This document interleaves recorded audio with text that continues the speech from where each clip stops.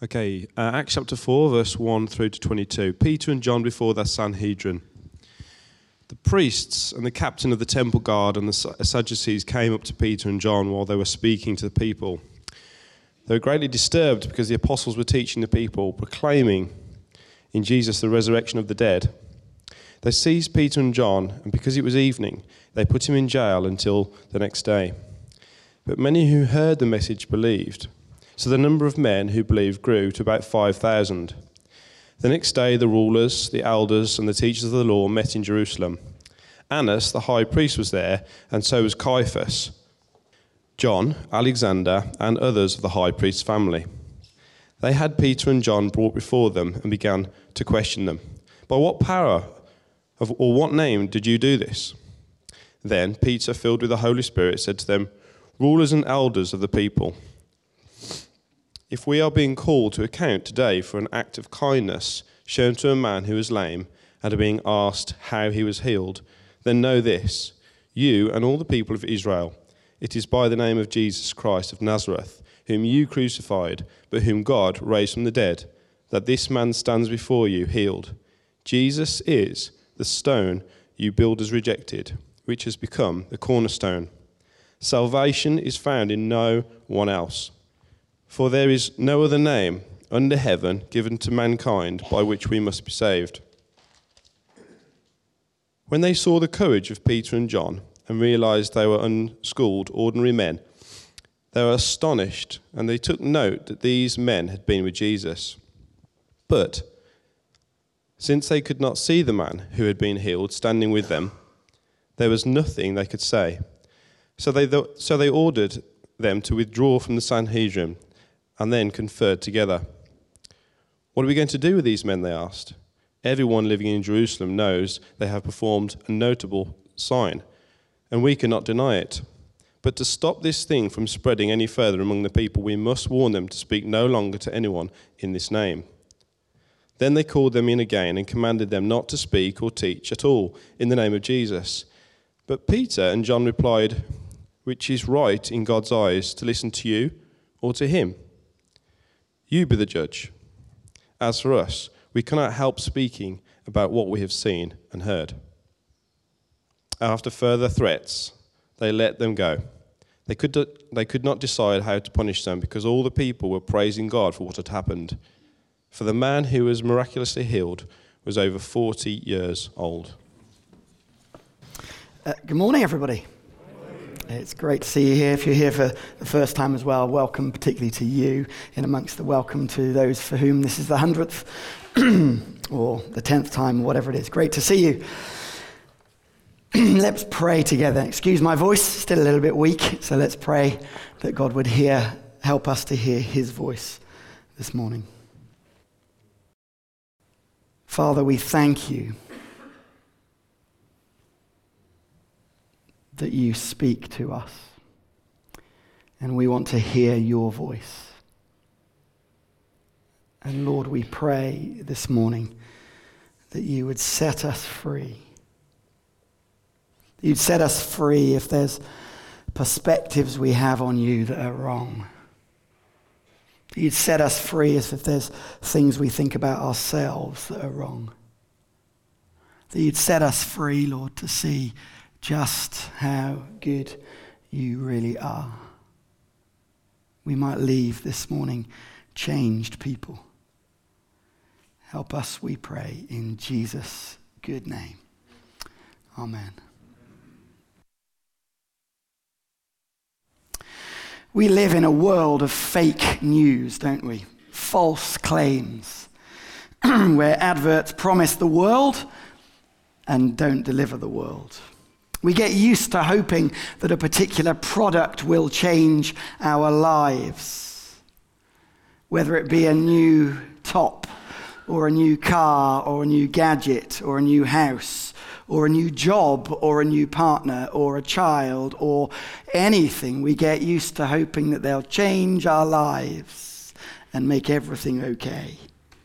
And then a week later, or a month later, or a year later, or a decade later, we're still longing for more. We live in a world of fake promises and fake news. And this struck me recently in a moment with some friends, where we were playing around with our phones. Now put your hands up if you've got an iPhone. Now on iPhones, there's something called Siri. Siri is the sort of assistant on iPhone where you can ask Siri questions. I'm sure there's equivalent on Androids and other phones and so on. And we, with some friends, we're just messing about, as you do. And I decided to ask Siri a question. And the question was, and what you have to do is you have to say, "Hey Siri," and then let's see handy phones go bing. "Hey Siri, what's the best restaurant in Birmingham?" Here, genuinely, is the screenshot of Siri's answer. Are you ready? When I said, "Ask Siri, what's the best restaurant in Birmingham?" The best rated one I see is McDonald's restaurant in West Bromwich with an average of 2.5 stars. Genuine screenshot. Now, I don't want to judge you if that is your favorite restaurant in Birmingham. Bless you if it is. But even in our world of fake news and fake promises, I would guess that for many of us, if we went to McDonald's restaurant in West Bromwich, hoping for the best restaurant in Birmingham, we might be slightly disappointed. You may not be. I don't want to judge. But it got me thinking about this series that we're in the middle of at the moment. We're doing this series across all our sites, both here and in our services at Queensbridge as well, called "When the End is the Beginning," when we're looking at the end of Luke's Gospel, where we read all about Jesus dying for our sin, all the rubbish stuff so that we can be right with God, and then coming back to life again.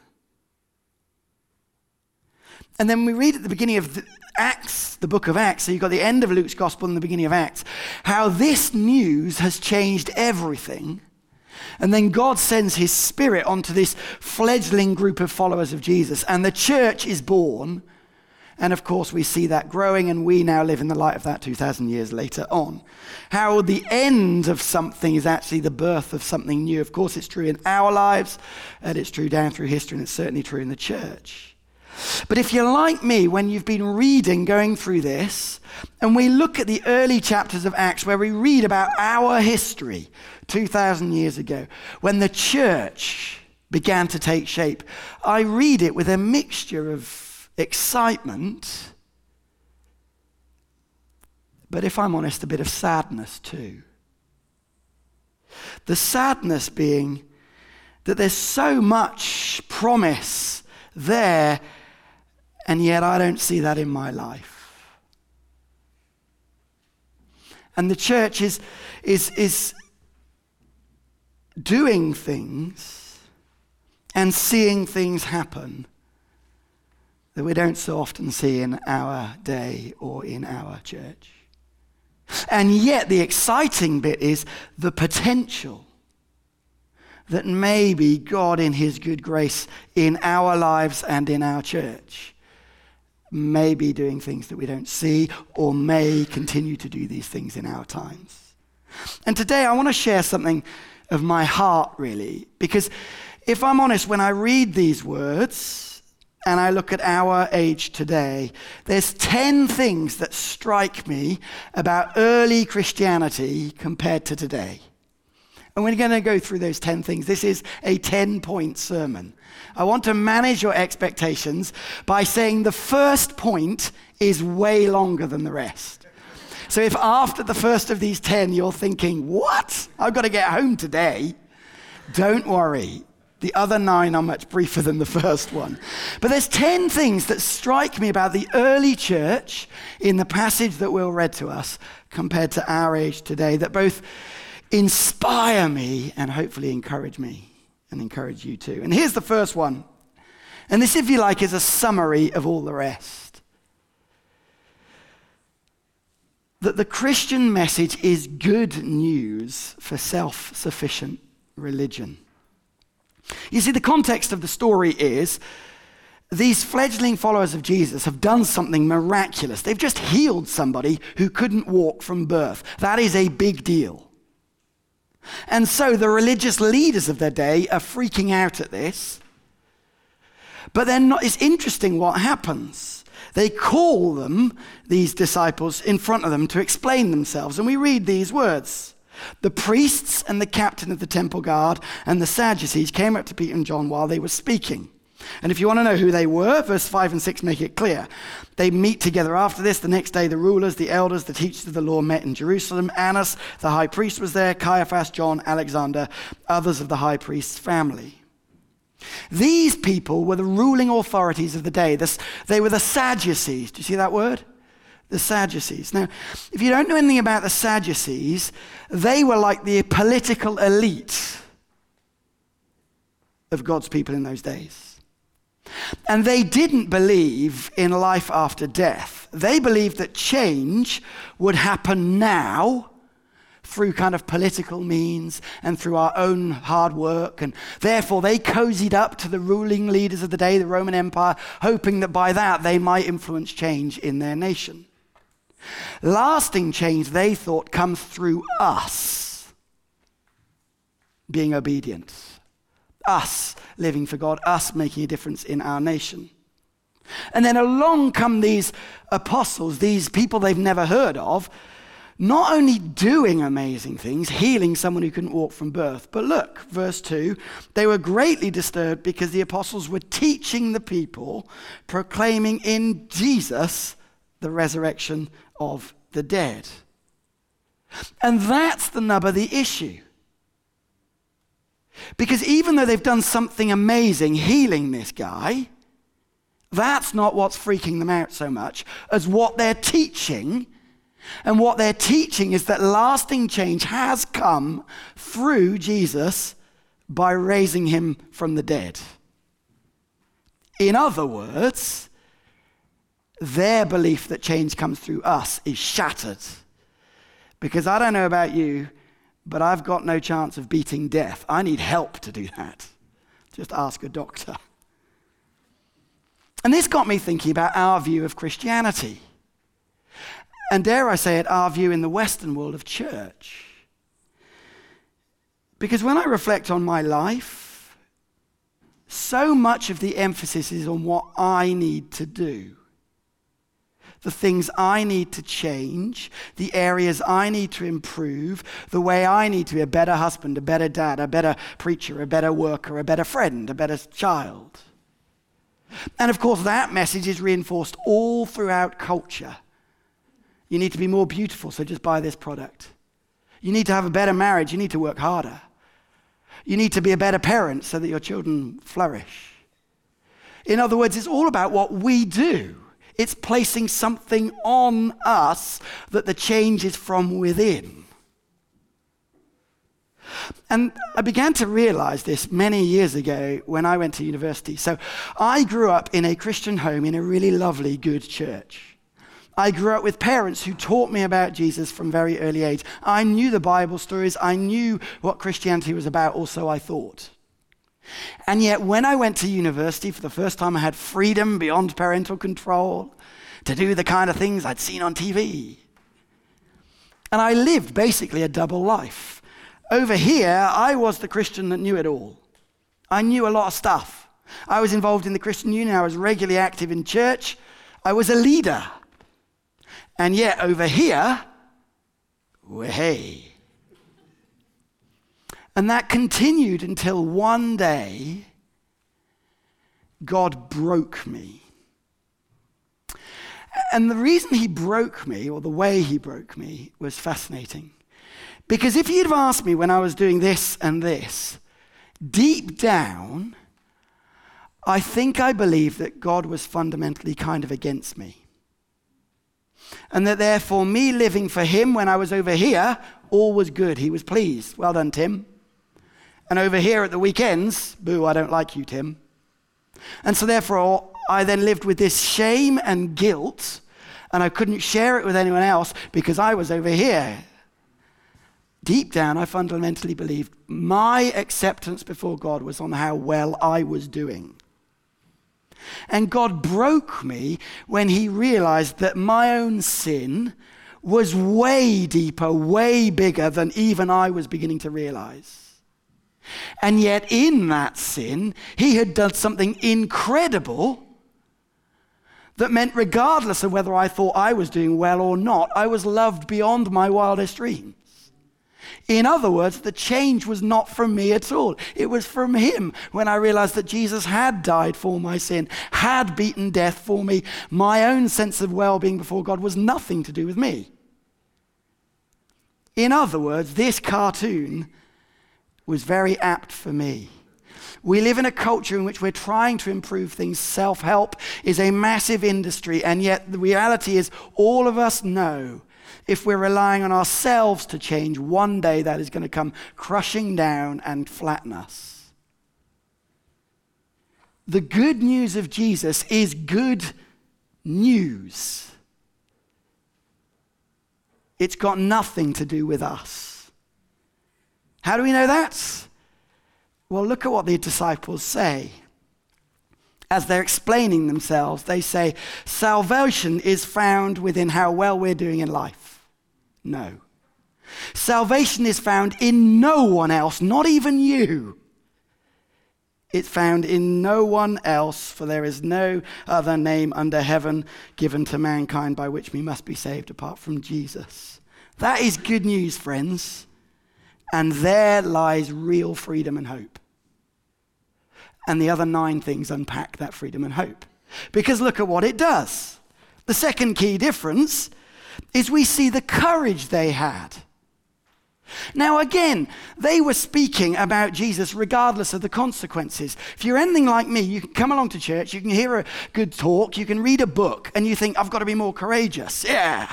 And you go pumped, and then the week begins, and then you're slightly less pumped, and then you're in that conflict, and you're like, ugh. And of course, if it's all about us, we end up wilting. It's just a burden we can't carry. I don't have the strength to be courageous. I'm afraid. And yet, when they realize that Jesus has risen from the dead, they've got nothing to fear. If you have nothing to fear because even death itself is beaten, then of course you've got the power to be courageous. Look, verse 13 makes it clear. When they saw the courage of Peter and John and realized they were unschooled, ordinary men, they were astonished. Why? Because of how spectacular they were? No. Because they took note that these men had been with Jesus. The courage is not because they were particularly courageous. The courage is because they've been with Jesus, and therefore, how can we not be courageous? Because we've got the King above all kings who's even beaten death on our team. Brilliant. That struck me a few years ago when I heard of a guy who was dying of cancer. And I heard his story as he was interviewed in front of his church. And basically, he'd been told he'd now got one new therapy that was fresh off the blocks. And they were just going to try this because if there was nothing else, that was it. This was the last thing, and to be honest, they had no idea whether this trial was going to work. And so he was being interviewed in front of the church. And the person interviewing him said, how are you feeling about this? And he said, I'd love you to pray that it would work, obviously. And then he said these words, but to be honest, if it doesn't work, I don't mind. And he said, because Jesus has beaten death, I'm not afraid. Friends, if Jesus is alive, we can be courageous, not because we're courageous, but because Jesus is alive. The third thing out of that then is the ordinary became extraordinary. We live in a culture in which we're taught to say everything is extraordinary. Now, look at the person next to you. Go on, actually look at the person next to you. 2 things about them. They are extraordinary. They really are. And they're also ordinary. Now, we live in a culture where we have these sort of sayings on our fridge. We meet no ordinary people in our lives, and we love those kind of things. And of course, if everybody's extraordinary, nobody's extraordinary. But we love kind of the sense of, yeah, we're all extraordinary. And of course, there's something right about that. You are made in God's image. Therefore, there is something incredible about you, regardless of what you achieve in life or not. Regardless of where your background, how well educated, whatever. You are extraordinary. You're made in God's image. And yet, there's something amazing about how ordinary these disciples were that God uses in extraordinary ways. Look, when they saw the courage of Peter and John and realized they were unschooled, ordinary men. There was nothing within them that was particularly extraordinary.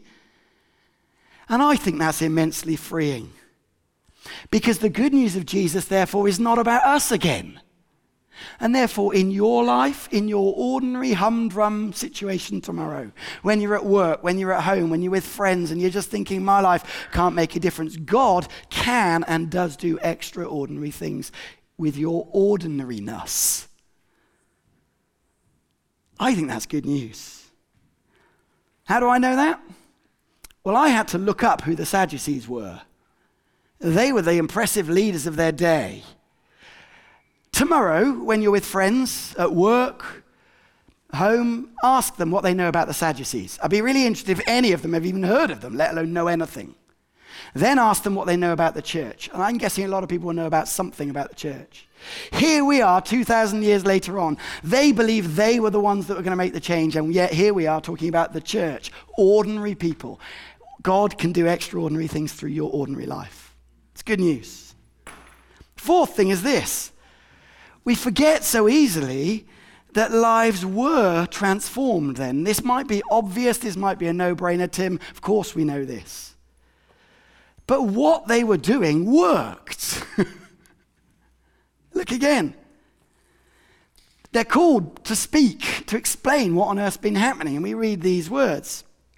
Then Peter, filled with the Holy Spirit, said to them, rulers and elders of the people, if we're being called to account today for an act of kindness shown to a man who was lame and being asked how he was healed, then know this, you and all the people of Israel. It's by the name of Jesus Christ of Nazareth, whom you crucified, but whom God raised from the dead, that this man stands before you healed. It's not about us, he's saying.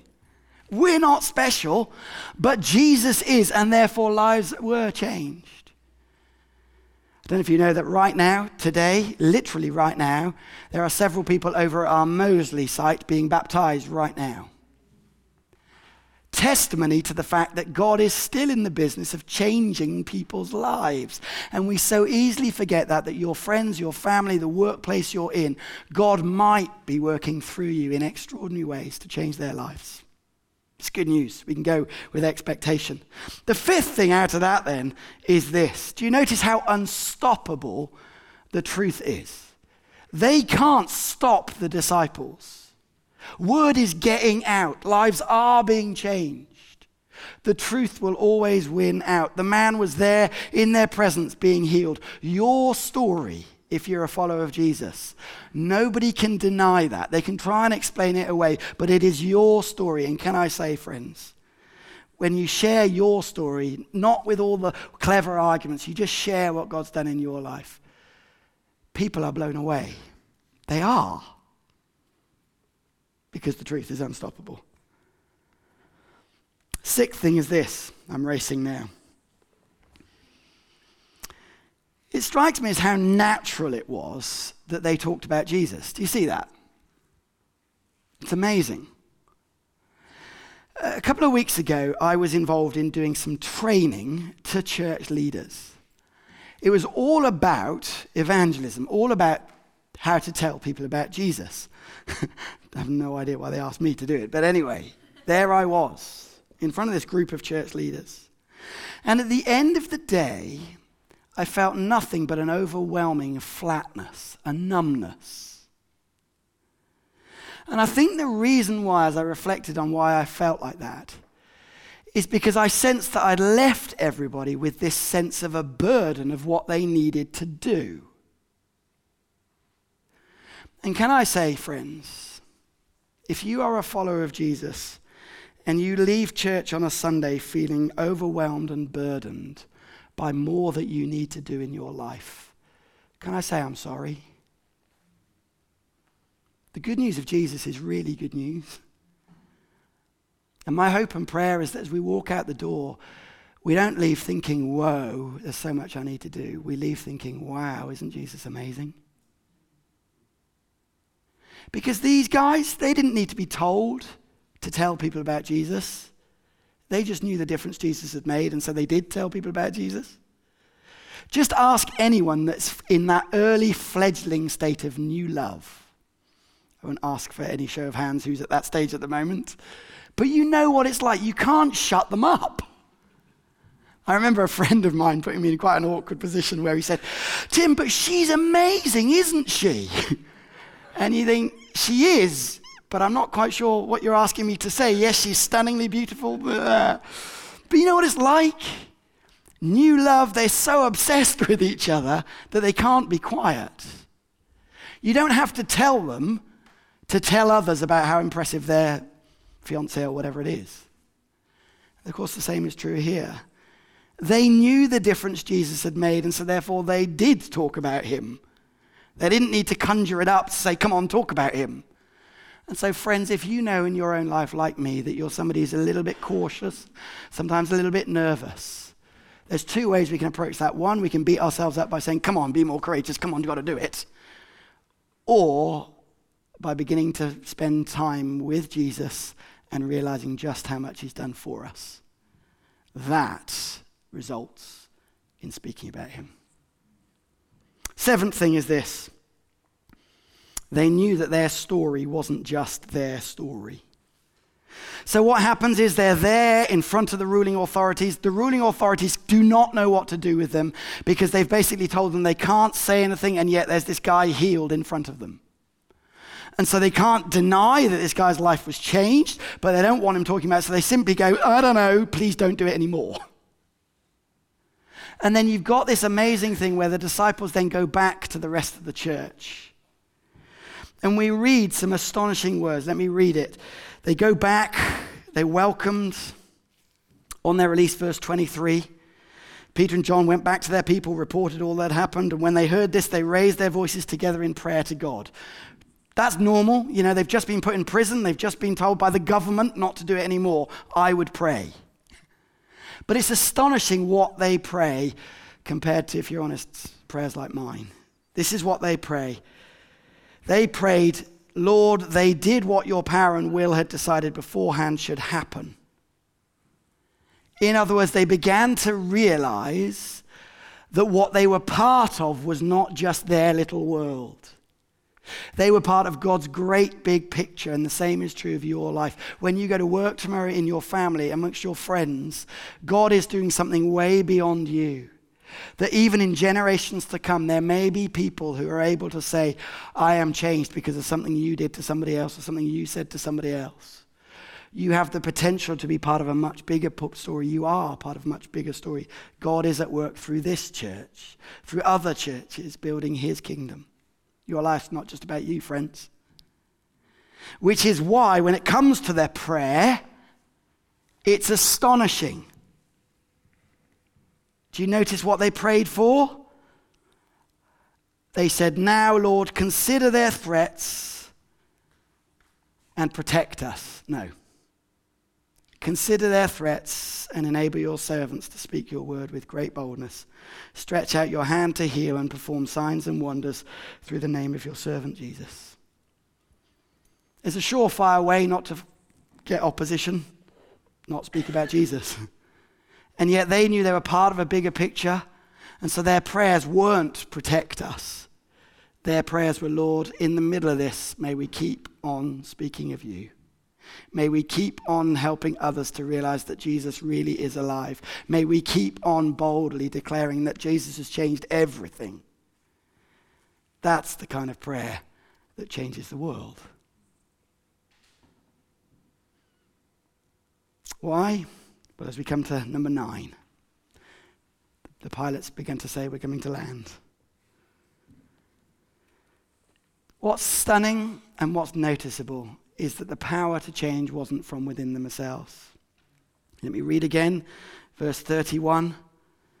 After they prayed, the place where they were meeting was shaken, and they were all filled with the Holy Spirit and spoke the word of God boldly.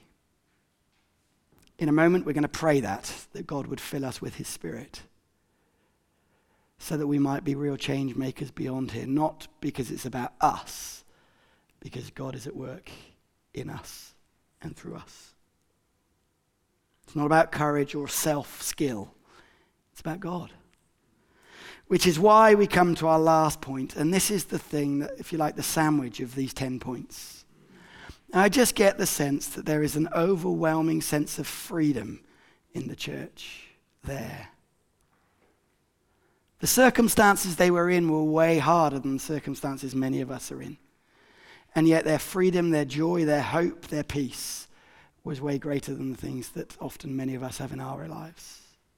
You've got the government and the police telling you to stop, putting you in prison about it, and yet they feel this sense of freedom. And the reality is many of our brothers and sisters around the world right now face way greater pressure than we do, and yet keep on speaking of Jesus because they know Jesus really is the only hope. And that sense of freedom I want to leave you with. Because Jesus didn't say, come to me and buck up your ideas, son. He said, come to me, all you who are weary and burdened. That's me. I'm sure it might be you. And I will give you a list of things you need to change. I will give you rest. Take my yoke upon you and learn from me, for I am gentle, humble in heart, and you will find rest for your soul. For my yoke is easy and my burden is light. And if you're anything like me and you are a follower of Jesus, you get that and something rises within you, and yet you keep returning to it being all about me.